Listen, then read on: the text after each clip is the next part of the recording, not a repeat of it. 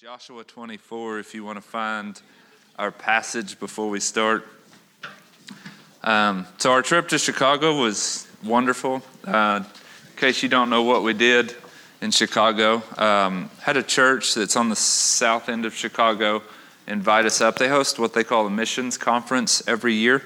And they had two sets. They had a missionary to Costa Rica, a missionary to Brazil, and they had us, which kind of sounds like an odd pairing. But they want to support people around the world and also people that are not so around the world but are serving and planting churches in America. So they latched onto us and they wanted to be a part of what we have going on here.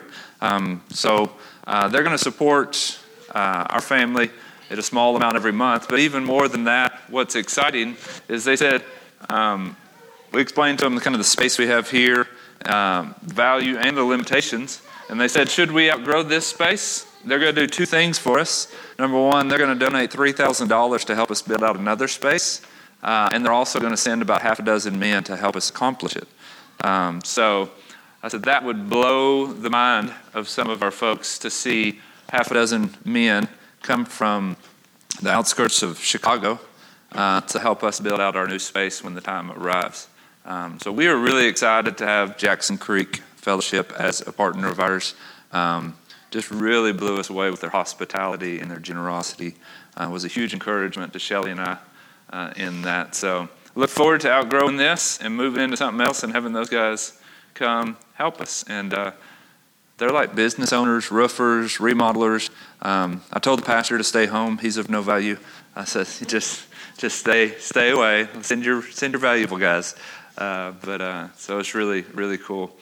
And then as we came back, just a lot of, I want to make sure you guys know what's going on in our city. And I feel like God's just opening up opportunities. Tyler and I had conversations when we were working this week. We went to one of the downtown meetings, Downtown Benton Association business owners, where I was asked to be on the board for the Business Owner Association, which is not like a huge, it's not like I'm the mayor. But what it does mean is we've been accepted as part of the city.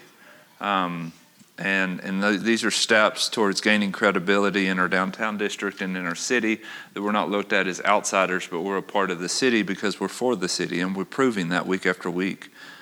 So that's huge. Second thing was Tyler and I were just having a conversation with one of the women in the city here that's been here a long time.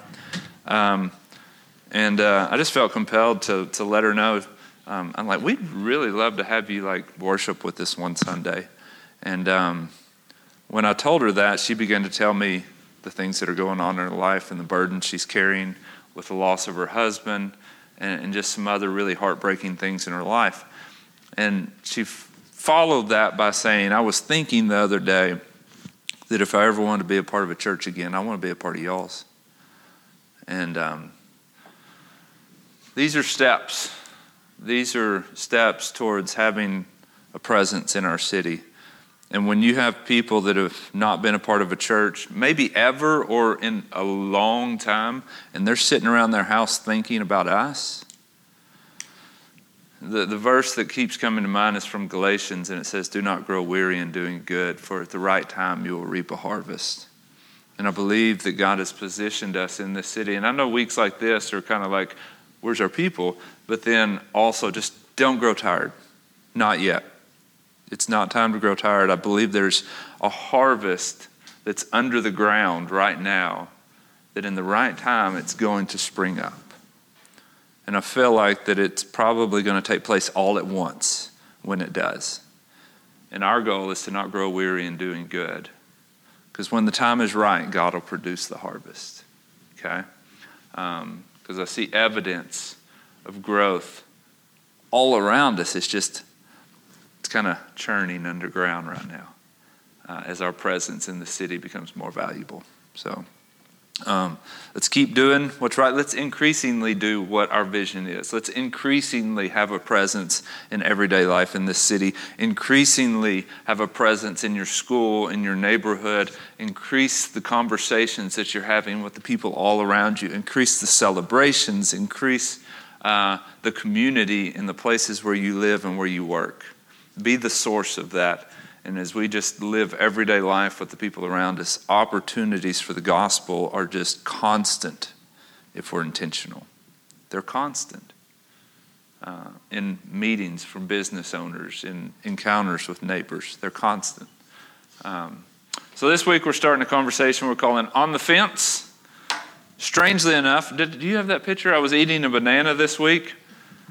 While I was in the middle of my sermon prep, I was eating a banana, and I don't know why, just to save room in my trash, or maybe I don't like the gnats, but I always eat my banana, walk outside, and throw it over the fence. And as I'm studying, I'm not even joking, for a sermon title called On the Fence, I throw my banana, and you see where it lands? On the fence. Holy Spirit was speaking to me in that moment and just wanted me to say, you're on the right path, so keep going. So I just wanted to share that with you. I thought maybe it would speak to your heart. Did it work, Mark? Did it work? No, I literally threw it. I'm telling you, God is good, man. God is good. So walking the fence line at our home one time, so we have an acre. Praise God, I don't have to take care of more than that. But I live on like almost 20 acres of family land, and you can walk the fence line, which you need to do every now and then because trees fall all the time. So there was one day I was walking the fence line on our property, and I came across a deer on the fence. He'd been there a while. No telling how long he'd been there, but long enough to hang himself and to become part of the surroundings. Like, when I say there was a deer on a fence, I don't mean like he got stuck yesterday. I mean like 6-8 months ago probably. And there was just a skeleton that was left. And he had become a part of that surrounding. And we once had a horse who had a habit of getting stuck on the fence. So we'd wake up in the morning, go outside, and he'd have his neck in the fence and then his feet tangled up in the barbed wire. And he just made a habit of that. He'd get stuck and he'd be there all night long. And we'd have to wake up in the morning and go cut him out. And he'd be cut up and just tore to pieces. And had we not been there to get him out of the fence, he would have become like the deer, right? He would have become like the deer, just a part of the fence and a part of the surroundings. But I think, like the deer, we can underestimate the dangers of life on the fence. So, metaphorically, for a deer, it's real. He just leaps over the fence, and they do it like it's no big deal, right? And they just go back and forth, back and forth, back and forth, like it's just a commonplace thing for a deer to go back and forth over the fence. And I think metaphorically we can get that way too, where it becomes normal just to live our life close to the fence, and we just go back and forth, back and forth, back and forth, flipping from one side and never really choosing where we're going to lay our loyalty in our life, right? We're just never... We don't get too far away from the fence, because if we get too loyal to one thing and journey, then we're not able to flip-flop and go back to the other way, right? And so we just live our life, metaphorically speaking, just that close to the fence, keeping our options close. But here's the problem. If we have our fence here and we just live our life going back and forth and staying close to the fence, the problem becomes... Staying close to the fence and keeping our options open means that we're never able to travel very far into our journey. We don't go deep into anything because we want to keep our options close. And if we're not going deeper into our journey, then we're also not experiencing meaningful and deep realities. Right? As long as you're just staying close to the fence and keeping your options open and staying comfortable, never really laying down your loyalty to go deep into anything, then nothing is deep or meaningful. You're only going to experience shallow realities in life. You're not going to experience anything significant. So, in the end, here's my fear, is that in the end, somebody might pass by your life when it's all said and done, and find out that you were like the deer, you just perished on the fence. Right? That we get to the end of our life, and it's said of us that we spent our entire life on the fence, and that's where we perished, and we became just another part of our surroundings. So this 4-week discussion that we want to have is encouraging us to get off the fence, go deep into our journey, and experience deep realities in this life so that we too don't perish on the fence where nothing's going on. So discussion question for you real quick. What areas of life has it become common to stay on the fence? What areas of life is it common to stay on the fence, never really laying down like full loyalty towards anything and going deep into anywhere? What are some areas in life that it has become common to stay on the fence?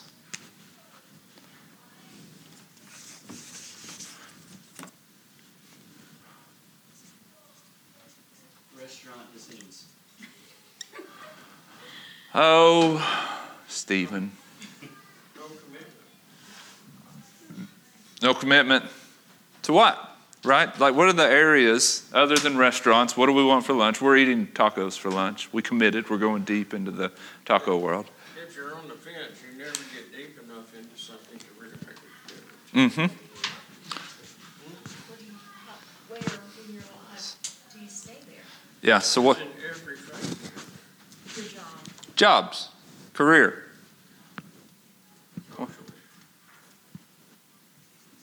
Social, relationships, Church. ministry. Man, I spelled that wrong. That was so wrong I couldn't even avoid it. Ministry/church. Okay. What else? Where do we stay close to the fence? Relationships? Oh, I echo that. baby, awesome. Which is another one. Family. Right. Got any more? Home. In what way? Staying more local than branching out. Okay, so Geographically almost. geographic, like when it comes to being open in your future, right? Am I willing to go, or am I just going to stay like literally close to home on the fence? So we'll call that geographically, right? Yep, geographic. You know that, National Geographic. So I'm going to say faith. That I'm separate from ministry. I'm going to say faith. Fear. Fear? That's not a commitment. That keeps us from doing Yeah. this thing. Yeah. You stay on the fence and you don't commit to anything, a lot of times because you're afraid of it. Yep, absolutely. So imagine this scenario. Joshua in the Old Testament, we're in Joshua 24, is going to be our passage. Joshua had led the people of Israel to conquer the land that God promised to them generations ago. So they've conquered it, and here he is so he's got all the nation together, all the families together, and he's given them like this final encouragement before he sends everybody back to their homeland, like to the portion of land that they're going to inherit, and they're going to raise their families in, and they're going to live in and build homes in. And so he's got everybody together. Just imagine this huge mass of crowd, this entire nation. And when they leave Joshua, they're going to their home, and they're going to find rest in that place. And that's where they're going. So here he is, his last words before that takes place. And this is what he chooses to say to them. Joshua 24, we're going to read verses 1 through 15. Joshua assembled all the tribes of Israel at Shechem and summoned Israel's elders, leaders, judges, and officers. And they presented themselves before God. Joshua said to all the people, "This is what the Lord God says. Long ago your ancestors, including Terah, the fathers of Abraham and Nahor, lived beyond the Euphrates River and worshipped other gods. But I took your father Abraham from the region beyond the Euphrates River, and I led him throughout the land of Canaan, and I multiplied his descendants. I gave him Isaac, and to Isaac I gave Jacob and Esau. I gave the hill country to Seir and to Esau as a possession. Jacob and his sons, however, went down to Egypt, and I sent Moses and Aaron, and I defeated Egypt by what I did within it. and afterwards I brought you out. And when I brought your fathers out of Egypt and you reached the Red Sea, the Egyptians pursued your fathers with chariots and horsemen as far as the sea. Your fathers cried out to the Lord, so he put darkness between you and the Egyptians and brought the sea over them, engulfing them. Your own eyes saw what I did to Egypt. After that, you lived in the wilderness a long time. Later, I brought you to the land of the Amorites who lived beyond the Jordan. They fought against you, but I handed them over to you. You possessed their land, and I annihilated them before you. Balak, son of Zippor, the king of Moab, set out to fight against Israel. He sent for Balaam, son of Beor, to curse you, but I would not listen to Balaam. Instead, he repeatedly blessed you, and I rescued you from him. You then crossed the Jordan and came to Jericho. Jericho's citizens, as well as the Amorites, Perizzites, Canaanites, all those ites, that's what you do when you get into a lot of ites, you just summarize them. They fought against you, but I handed them over to you. I sent hornets ahead of you and drove out the 2 Amorite kings before you. It was not by your sword or bow. I gave you a land you did not labor for, and cities you did not build. Though you live in them, you are eating from vineyards and olive groves you didn't plant. Therefore, fear the Lord and worship him with sincerity and truth. Get rid of your gods that your fathers worshiped beyond the Euphrates River and in Egypt, and worship the Lord. But if it does not please you to worship the Lord, choose for yourselves today which will you worship: your gods your fathers worshipped beyond the Euphrates, or the gods of the Amorites in whose land you're going to live. As for me and my family, we will worship the Lord. I know that's a lot. Context helps. Notice this. Joshua did not say, choose if you will worship. He did not say, choose if. What did he say? Choose who. He didn't say choose if. He said to choose who. Because worship is not optional, but it is natural. Worship is not optional, it's natural. It's something all people do. There's a quote from a man named Ralph Emerson. He says this: a person will worship something. Have no doubt about that. We may think our tribute is paid in secret in the dark recesses of our hearts, but it will come out. That which dominates our imagination and our thoughts determines our lives and character. Therefore, it behooves us to be careful what we worship. For what we are worshiping, we are becoming. He said, you may think that worship takes place in the deep recess and it's a personal, hidden thing. But he says that's not really true, because what's going on inside, what captivates our mind, what draws our attention and draws our time and our heart and our energy, he said eventually that comes out through our character and our activity. What you're worshiping, you will eventually become. So worship is not natural. It's not optional, it's natural. Each of us has something which dominates our imaginations and our thoughts. Each of us has that. Joshua, if you had a different version of Scripture, the word worship may be translated serves.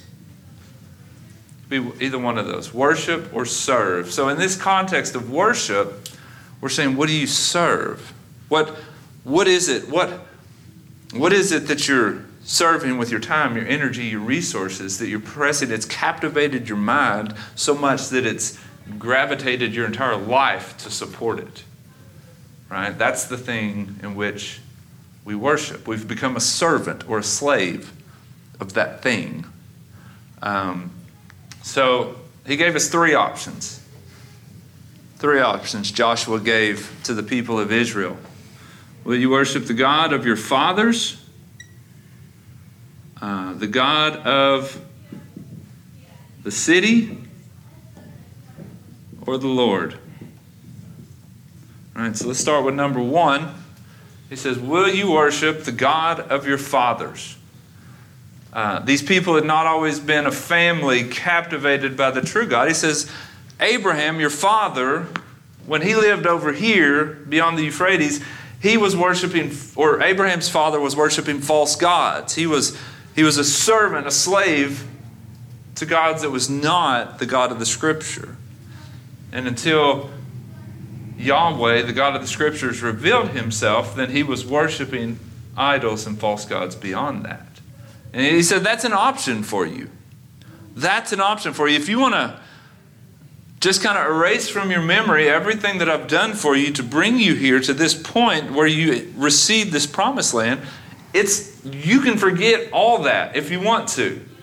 And you can go back to the idolatry that your father was stuck in. That's option number one if you want to go that route. But you need to know that that's an option. Sitting on the fence and saying, I'm just not going to choose, it's not an option, because internally your heart's going to be drawn towards something, and you can choose to go towards the idolatry of your fathers. So here's a question for you. And this is not in a negative sense, but I think it's in a very practical sense. What was the God of your father? What dominated his imagination? What is the focus of his work to the point he has become a reflection of it? Right? So when I asked that, I said, what's the God of your father? Before you jump in and say, what's the God of the Bible? What is it that captured the imagination of your fathers? What was the work of his hands a servant of, to the point that his character became a reflection? Right? What's the God of our fathers? It's a deep question. But just practically speaking, what was his life a servant of?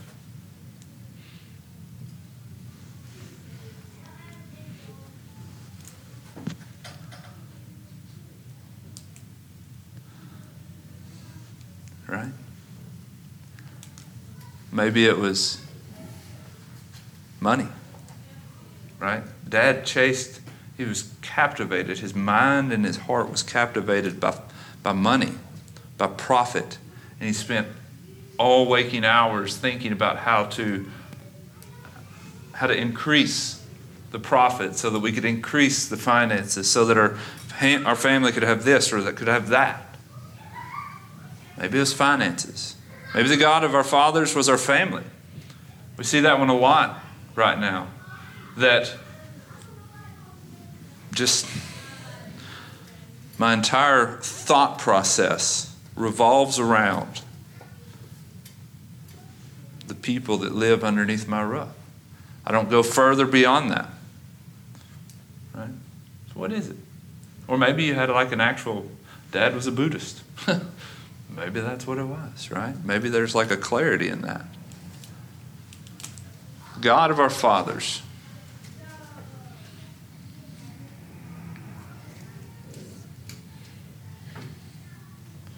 Or maybe you can honestly say, you know what? My father was so captivated by Jesus that I can see progress over his life, that he began to reflect Jesus more and more to our family and to our neighbors and to our city.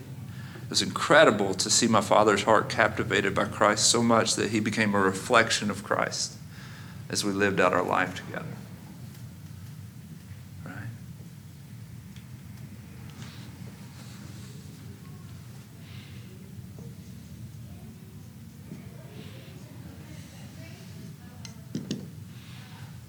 Anything else to add to the list?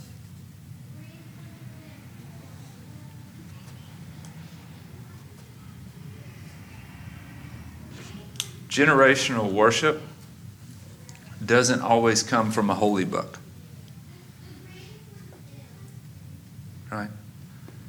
as fathers, as parents, we are discipling up people all around us as we serve some idea or some concept, either it be God or money or something else.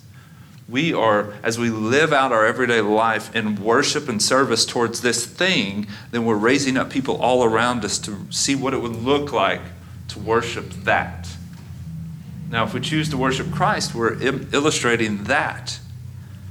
Now, if we choose to worship something else, then we're training up our children to see what it looks like to worship something else, right? So generational worship sometimes comes from Scripture. Sometimes comes, some things are more caught than taught, as they say, right? I see that when I look at my boys and I watch Justice and Brant become obsessed with the things that they know I did, right? It's them bucking bulls on the trampoline for hours on end, right? Because they caught that from their father. They see pictures of me riding bulls, and now that becomes the object of their imagination, and it becomes the thing in which that captivates their hearts and their minds and their life. And because they saw Dad do it, now they rush towards it and they get obsessed with it. It's the same reason that they found a drawing of mine from high school the other day, and Brant's like, "I bet you can't draw this good anymore." Thanks, son. But they're like, "Wow, Dad could draw." So you know what they've been doing ever since they found that drawing that I drew in high school? They have put that in their room and they have drawn that same picture over and over and over and over until they get as good as their dad. It's not going to happen. But that's what they're trying to do. That's what they're trying to do. So worship is, in generational circumstances, doesn't always come from a holy book. It comes from observing what you're obsessed with, what you're pursuing, what you're serving. What is Dad a servant of? And as I watch my dad become a servant of this or that, then he's training me too to become captivated by that and therefore give my life as ransom for that thing too. Right? Yeah, it's good to teach your children how to work. Don't let your kids be lazy. But if Dad is obsessed and captivated only at the pursuit of money and work, then we're teaching them idolatry. And that's going to be passed down from generation to generation. Right? So you have the option to choose the God of your fathers. That's a legit option. But it's also very handy for us to know that receiving faith from our parents can be natural as it is for a deer to jump over a fence in which he perished. Okay? So doing what's natural is not always beneficial. Just because it comes easy doesn't mean it's good. If you've ever seen deer jump over a fence, like, wow, I wish I could jump like that. That's all good and well until he didn't make it. And I caught him bound up by his hind legs. That's where he perished. So just because it's natural to worship the God of your fathers doesn't mean it's beneficial. Number 2, will you worship the God of the land? He said, you're going to go live in the land, you're going to build a house in the land, you're going to raise a family in the land, and you're going to be surrounded by all those people that end in ites, and they worship other gods than the God who has brought you salvation. And it's a really good option, or it's a real option for you to worship what everybody else around you worships. And actually that's going to be pretty contagious as you live among people that do not worship the same God of Israel.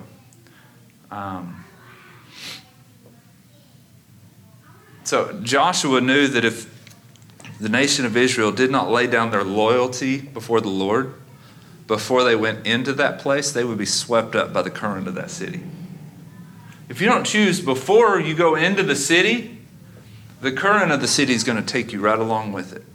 And that's why Joshua said, choose today, before you go there, make that choice that you're going to serve the Lord if that's who you're going to serve. Or if you just want to be swept by the current of the city, then just go right on in. But no, as a matter of fact, if you don't lay down your loyalty right now, get off the fence and go deep into this journey with the Lord, then most likely you're just going to go with the flow. if you don't make an intentional choice. So who are the gods of our land? Who are the gods of the city? Right? You can answer this one without being as personal. So I know you'll be more discussional on this one. Right? So who are the gods of our land? What dominates the culture? What is the focus of our city's work? What has our character as a city become a reflection of? Right? What's the God of our city?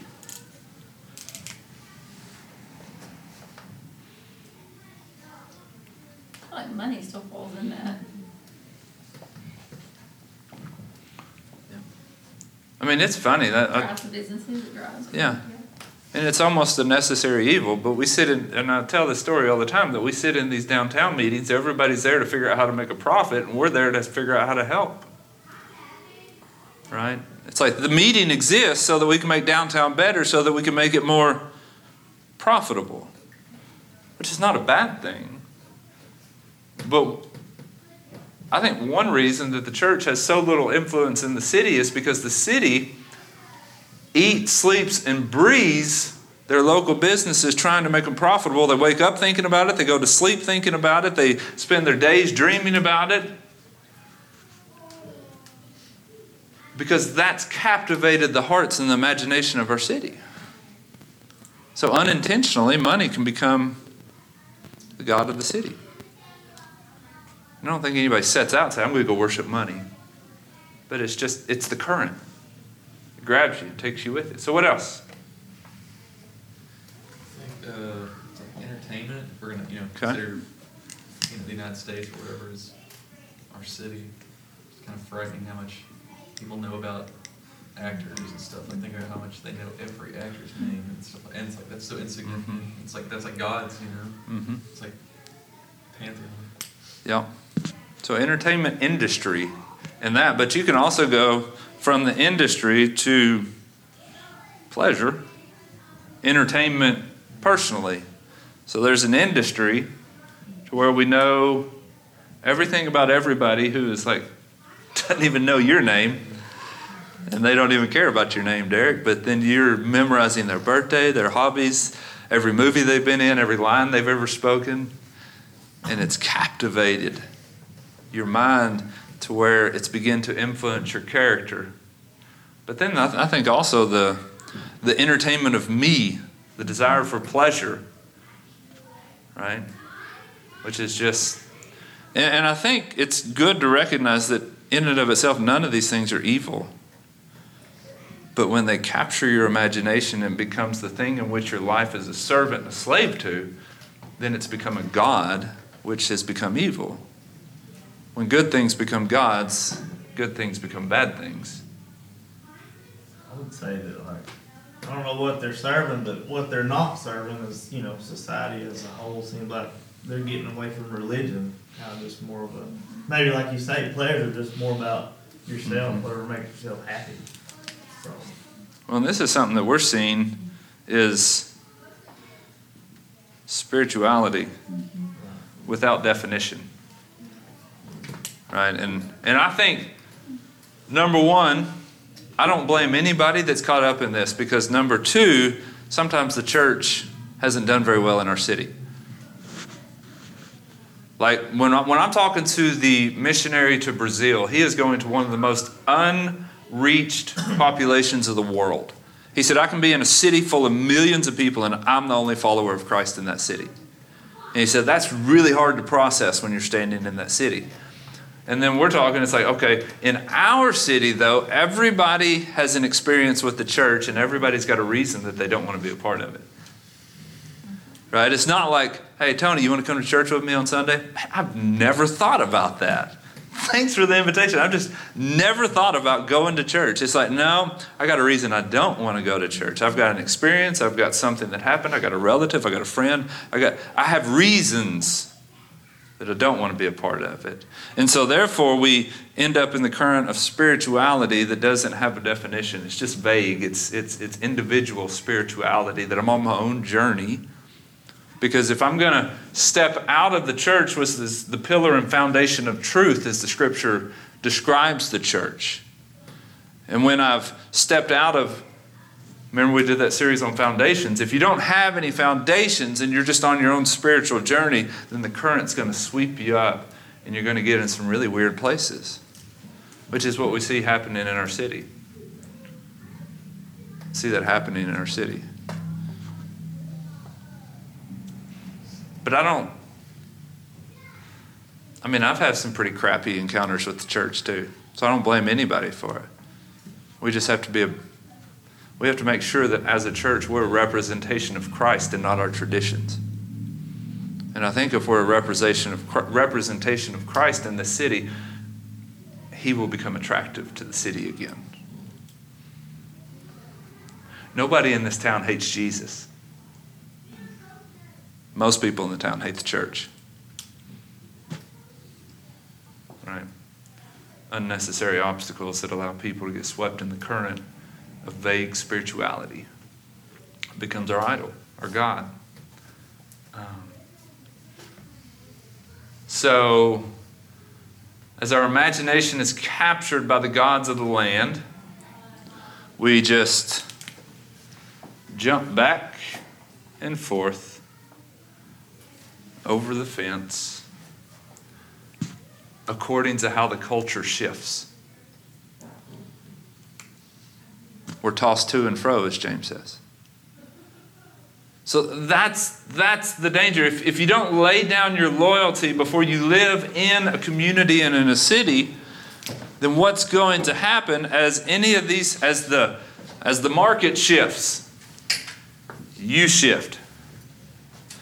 As the most popular spirituality in the land shifts, you shift. Right? And there's no foundation. So as the current shifts, you shift. If you don't lay down your loyalty, you spend your entire life on the fence. You rise and fall with the economy. You rise and fall with your home, with your family.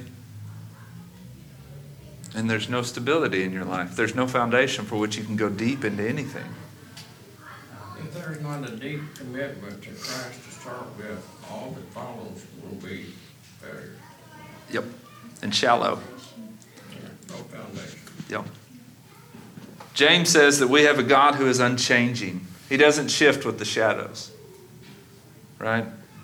He's the same yesterday, today, and tomorrow. And if we have a God who's unchanging, the same yesterday, today, and tomorrow, then we've got that foundation for which we don't have to shift with every shift of the current, because we have laid down our loyalty and we're going deep in our experience in life. No matter how the current or the culture shifts, our God doesn't shift. And that doesn't. So if God doesn't change, if he doesn't shift, he's the same yesterday and today, tomorrow, we don't have to stay close to any sort of fence. We can lay down a loyalty and go deep in life while everybody else just jumps back and forth according to the latest trend. So, the last one he says is, will you worship the Lord? Will you worship the God of your fathers, the God of the land? He said, or you can worship the Lord. And it's interesting that Israel says, we want to worship the Lord. He's like, no, you can't. I'm like, well, that's one of the most just frustrating passages of all of Scripture. It's like, choose today who you're going to worship before you go home. We choose the Lord. No, it's too hard. And I'm like, why are you trying to encourage these people to lay their loyalty at the feet of Jesus? And then they're like, we lay it down. He's like, you're going to fail. It's too hard. He's jealous. Right? It's like, you can lay down your loyalty at the Lord's feet, but something's going to shift in our culture, and I bet you're going to shift with it. Right? It's just too hard. No, we're going to do it anyways. We're going to do it anyways. So we need to know that it's not always natural to worship the Lord. We have to choose to know him, to follow him, and to fight against the current. And that's what Joshua wanted them to know. You're going to have to actually choose. I have to choose Jesus, because the current's going to push And I'm going to have to wrestle at certain times. Certain times it's going to be natural. Certain times it's going to be unnatural. Certain times it's going to be fun, easy. Sometimes it's going to be hard and difficult. And you're going to have to stand beside your commitment, because the current's going to shift back and forth, back and forth, back and forth. And God doesn't look at you staying close to the fence and say that was a good choice. Yeah, you should stay safe. Stay close to that. It's not what he values. It's not what he values. He values people that choose him and go deep in their journey with him. He values those that abandon everything to follow him. So what's the value? What's the value? If you choose to worship the Lord, he says you'll never perish on the fence.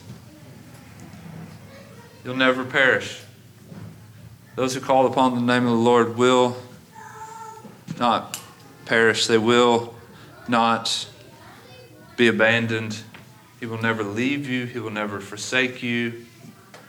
You're not going to get stuck alone. You're not going to die in the wilderness. Those who call upon the name of the Lord, they receive eternal life, life abundant and life eternal. So number one, the value is if I get off the fence and I can have eternal life in the finished work of Jesus, it's given to me. But you don't receive eternal life on the fence. You receive eternal life by choosing the Lord. I choose you. I want you. I receive what you've done for me, and I'm getting off the fence and I'm pursuing you intentionally. That's where that's found. Number two, he promises that he will never change. If you choose me, I'm not going to juke you. Right? I'm not going to shift when the culture shifts. I'm not going to fake you out. Whoa, it's playing hard to get. He just doesn't do that. He says, if you choose me, I promise that I'll never change. Laying down my loyalty for the unchanging one allows me to leave the fence and go deep in every area of life. Every area. So here's the thing. Choosing to get off the fence with the Lord, choosing to go deep with Jesus now changes everything, because it allows me to go deeper in my career. It allows me to go deeper in my social relationships. It allows me to go deeper in my ministry. It allows me to go deeper with my family, deeper wherever he calls me, because even though my address may change, my God does not change, and it allows me to go deeper in my faith. So the problem is, a lot of times we want to say, I want to go deeper in my career. Lay down your loyalty for the Lord. And your experience in your career becomes deeper immediately as it takes on an eternal context. I want to go deeper. I want to have a better marriage. I want to have a more significant family. But yeah, lay down your loyalty for the Lord. And as you go deeper with him, every encounter with your family takes on deeper significance. Right? If we want to choose to go deeper in any one of these without going deeper with him, this is very likely becoming our God. It's the thing that captivates our imagination. We become a slave to. We become a slave to. And the experience that you long for in any one of these is found by going deeper in your experience with the Lord. So you desire a deeper marriage, choose to serve the Lord. A deeper experience in your career, choose to serve the Lord. That's where that's found. So Joshua says, I don't know who you're going to choose to worship.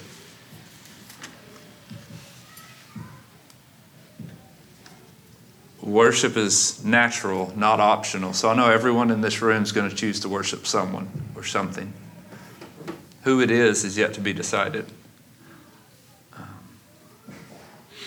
And if you say, well, I'm not going to choose, then that's a choice in itself.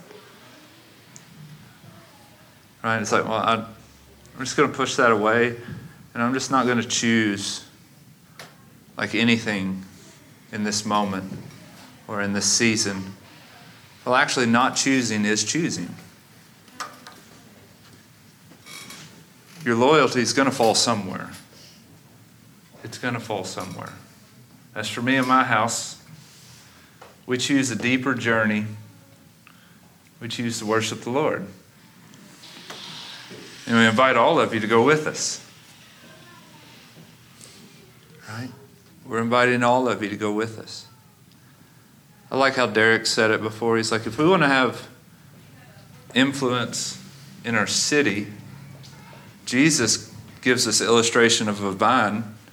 If you want to bear fruit, then you have to stay attached to the vine.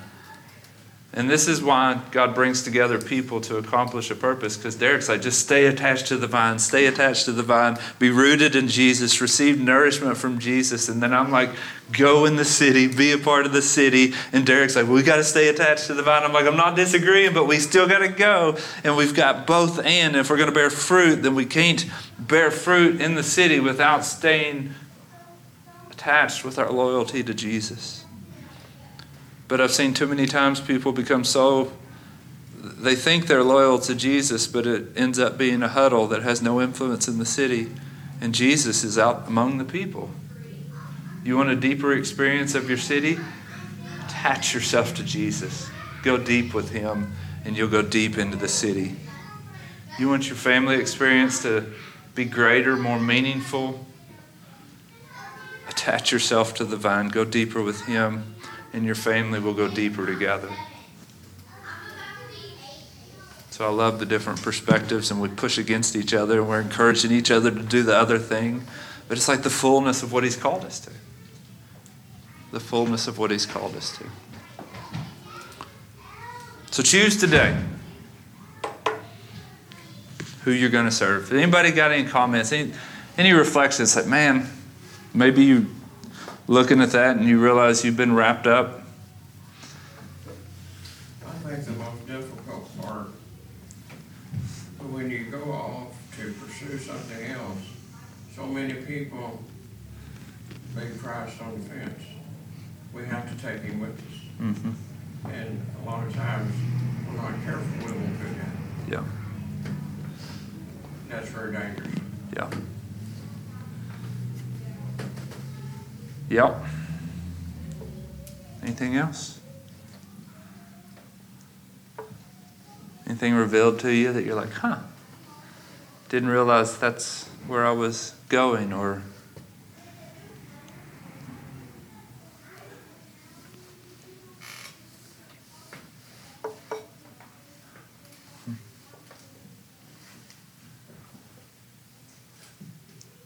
anybody been staying too close to the fence?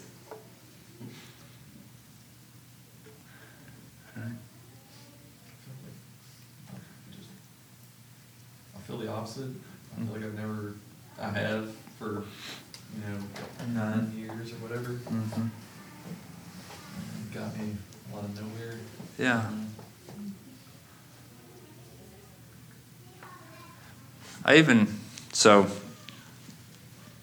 recognize that Derek has grown tremendously over the last year, give or take. But I want to point out something else as I kind of brought up Wednesday night in our DNA group. And I'm like, okay, I'm inviting you in another way to get away from the fence. And even though, I'm using you as an example, even though you recognize what God has done in your life and you've gone deeper in pursuing him and traveling with him, here's what happens. Even though you find yourself deeper out here, there becomes a new opportunity in the Lord. And your response in the moment was like, kind of makes me nervous.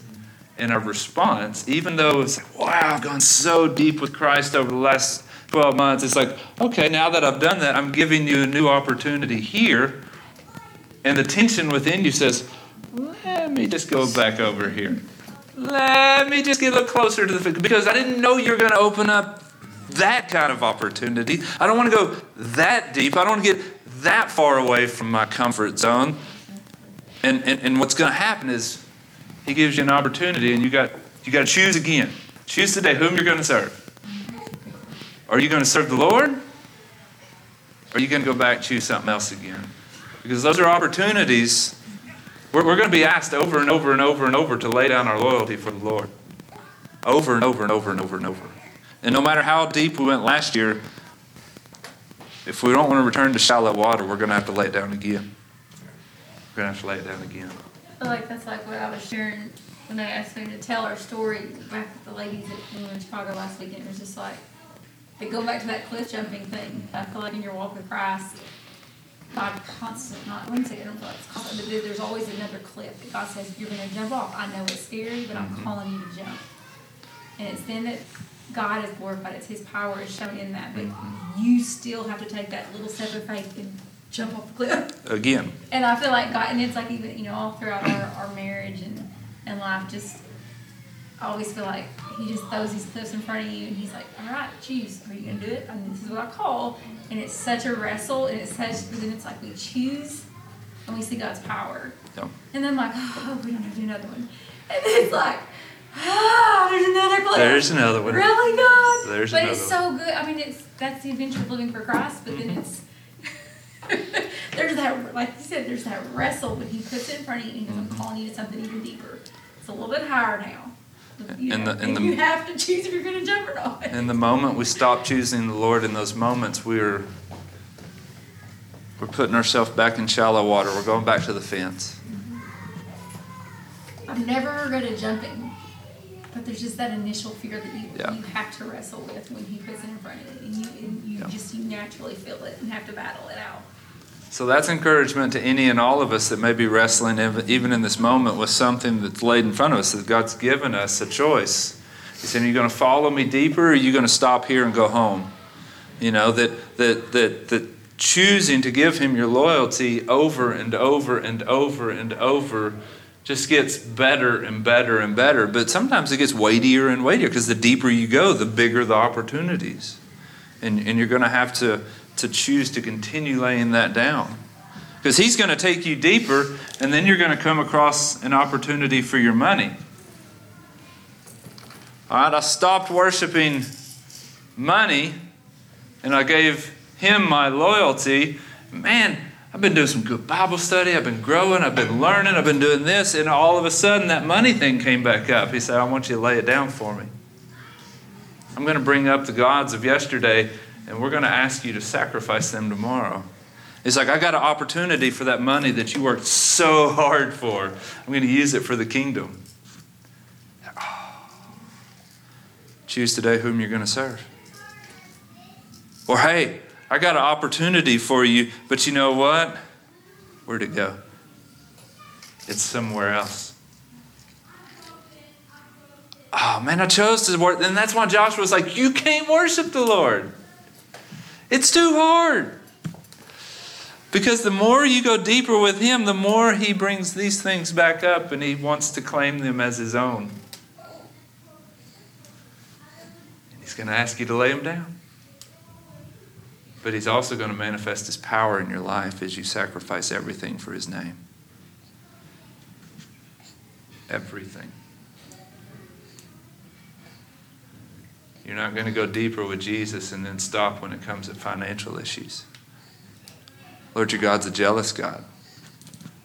Not like your ex-girlfriend jealous, but like He owns you and everything else, and He has a rightful ownership of it. And if you want to steal from Him your life or His resources, it's not going to go well, because He's the rightful owner.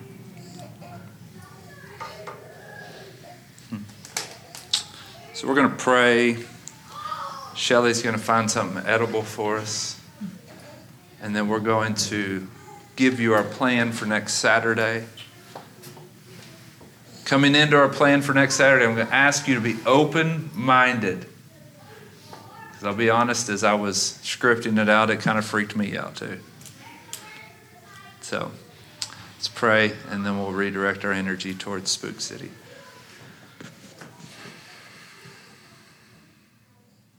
Father, we thank you for